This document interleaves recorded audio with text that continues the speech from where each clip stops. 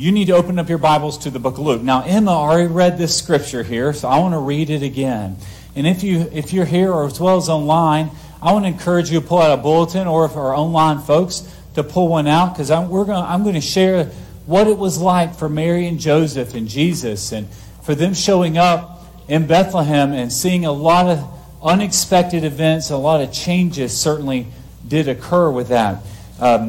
Here at Broadway, we're so appreciative of your faithfulness. Here we are at the end of the year. I appreciate your financial giving. We don't regularly pass an offering plate, but if you hopefully came prepared to give, we have our black boxes there in the back, so you can certainly contribute there as well as online. We certainly do that too.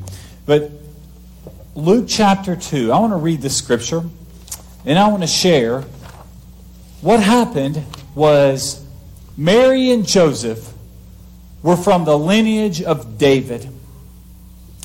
And there was an Old Testament promise that from the lineage, someone from the bloodline of David would always sit on the throne and be the king. And we know that wasn't just the king of Israel, that's our eternal king.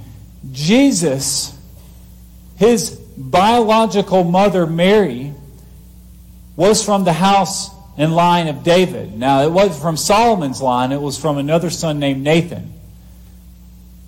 Mary was engaged to Joseph. Jesus' father is the Holy Spirit, God. But as we know, Jesus was born of a virgin. But the people 2,000 years ago in Bethlehem, they would not have understood that. They would have believed Joseph was the father. So Joseph, he was from the lineage also and the bloodline of David and from Solomon.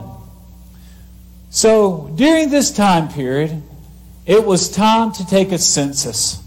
The census is what brought Mary and Joseph to Bethlehem. So why are they taking a census? Because it was time for taxes. They lived under Roman rule. And they had to travel to their ancestral home. And you all would do is do the father. So everybody would understand Joseph being the father. They would travel to Bethlehem because the house of Joseph, the house of David. They would go there, and they were there registering for their census. And that's what we're going to see. And that's what brought Mary and Joseph, who lived in Nazareth, which is in northern Israel, about 90 miles south, to Bethlehem. Bethlehem is where King David was born.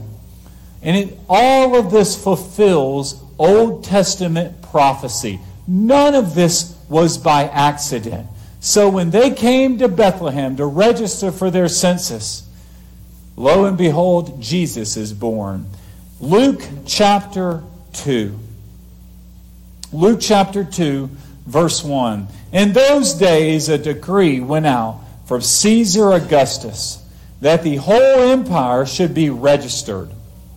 This first registration took place while Quirinius was governing Syria. So everyone went to be registered, each to his hometown. Now, the first registration, this is Quirinius, there was the local governor. It's time to have our annual, or whatever, a few years, our taxes. So we know how many folks we could tax. About 10, 15 years later, there was another census. The purpose of the census is to find out how many people live in your country so you can have track of them and you can collect money. Also for military purposes too. Joseph also went up from the town of Nazareth in Galilee to Judea, to the city of David, which is called Bethlehem, because he was of the house and family line of David. There's two genealogies of Jesus. The one in Luke's account, Luke chapter 3, is from Mary's line. The one in Matthew chapter 1 is of Joseph's line. They both go through the house of David. And it goes on to say here, he went there to to be registered in verse 5, along with Mary, who was engaged to him. They were not married yet. They were engaged. And she was pregnant by the Holy Spirit. While they were there, the time came for her to give birth. Most likely, when they came, Mary and Joseph, to Bethlehem, Jesus was one of those babies that could have been born early. They might not have expected for him to be born so quickly. But sure enough, they're there registering. And you say, where would they stay at? And that's what we're going to look at today. And that's what Hotel Noel was about. During Bible times, they didn't have hotels like we had. Houses had guest rooms. It's a little bit different. So all of a sudden, it's time for Jesus to be born. Mary, remember, Mary was young. She was probably an older teenager. This is a young family. And also remember, all of their family, this is their ancestral home, so they would have had family. And we know Elizabeth was from the line, Zechariah line, David. So there would have been people they would have known to stay with. So it's not like they're in Bethlehem and just total strangers are everywhere. It goes on to say here in verse 7, then she gave birth to her firstborn son. It says firstborn to imply that after Joseph and Mary were married, they had other children. And we know Jesus had brothers. James was one of them. So she wrapped him tightly in cloth and laid him in a manger because there was no guest room available for them. Now let's talk about those two things. So I want to, normally our nativity scene's right here, but it's over there. If you look at that, we all have the picture perfect. It's all over our homes. I'm sure it's in your home on your Christmas tree right now. This perfect picture of the Holy Family with baby Jesus smiling in a manger, which is a feeding trough for animals, and everything is happy and look great. Realistically, Jesus was born. How homes looked. And if you have your bulletin, online folks, you look at it too. First century houses were a little different than our homes. People had animals, and you would have in the back of your house what you would call an animal room, or like it would go up against a cave, and that would be where the animals would stay. So Jesus was likely born in the animal room or in a cave, which would be right next to the house. That's important. Bethlehem's a real hilly area, so it would be very easy to have a cave during that time. What happened was all these folks had arrived in Bethlehem for the census, and it was a very, very hospitable culture, meaning you welcomed people to your house. You were very respectful to others. So they came, and they probably knew some folks they were going to stay in maybe a guest room. They knocked on the door, and they were all full. And maybe there was a common hotel area, and it was full. So, because all these people had traveled to Bethlehem. So Jesus is born literally in the barn. Have you ever heard that phrase? You act like, were you born or were you raised in a barn? Jesus, we could almost say the man was born in a barn. So it might not have looked that picture perfect. In fact, I have a picture of this is what the feeding trough actually looked like from 2,000 years ago. It was typically, that's what animals would eat out of. They still eat out of that. It's a big stone, and you carve out area that you can put feed, food, and water in. So naturally, Mary and Joseph, because they're in a cave or a barn, this is what baby Jesus is spending his first night in. And I think the picture that we see, the Messiah, God's chosen Son, came very lowly. I have up here on the screen 2 points I want you to get from this morning about Jesus' birth. Because we celebrate his birth on Friday morning. He was born very lowly, and it was under Roman rule. Roman rule meant that God's people were oppressed. God's people at this point did not have a king. King David was not on the throne. His line was not on the throne, even though there was an Old Testament prophecy that the king from David's bloodline would always reign. But right now, Caesar reigned. They had their Jewish religious leaders, but ultimately they answered to the king. And they were oppressed people. They resented this. I mean, it's kind of like, you think about this past year.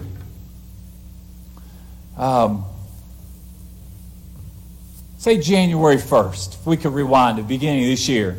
If somebody told you by Christmas that you had to wear a mask, did you even own a mask in January?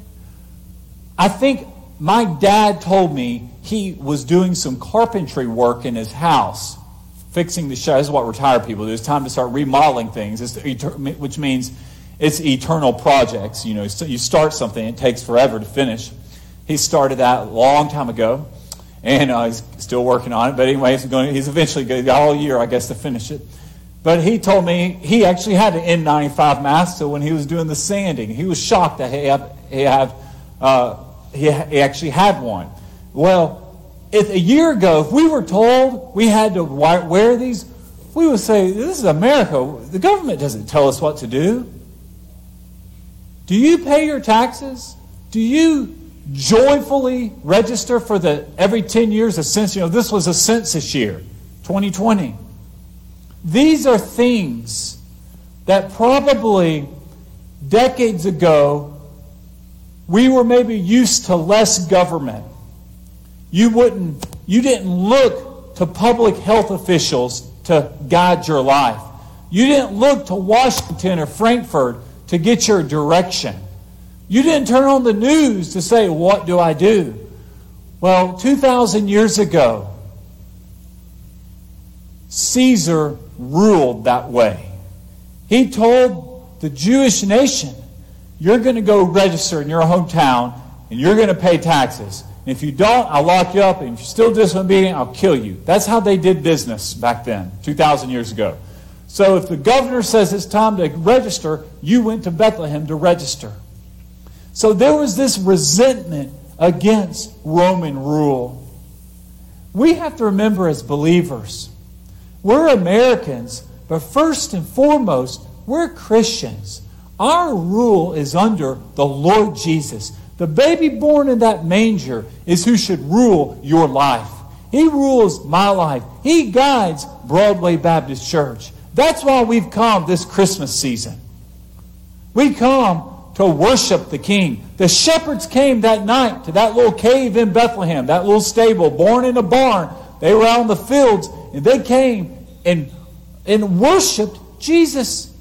And if the shepherds can worship Him, you and I should worship the Lord. We've come this morning, this Sunday, before Christmas, to worship Jesus. All right, number 2, last thing here.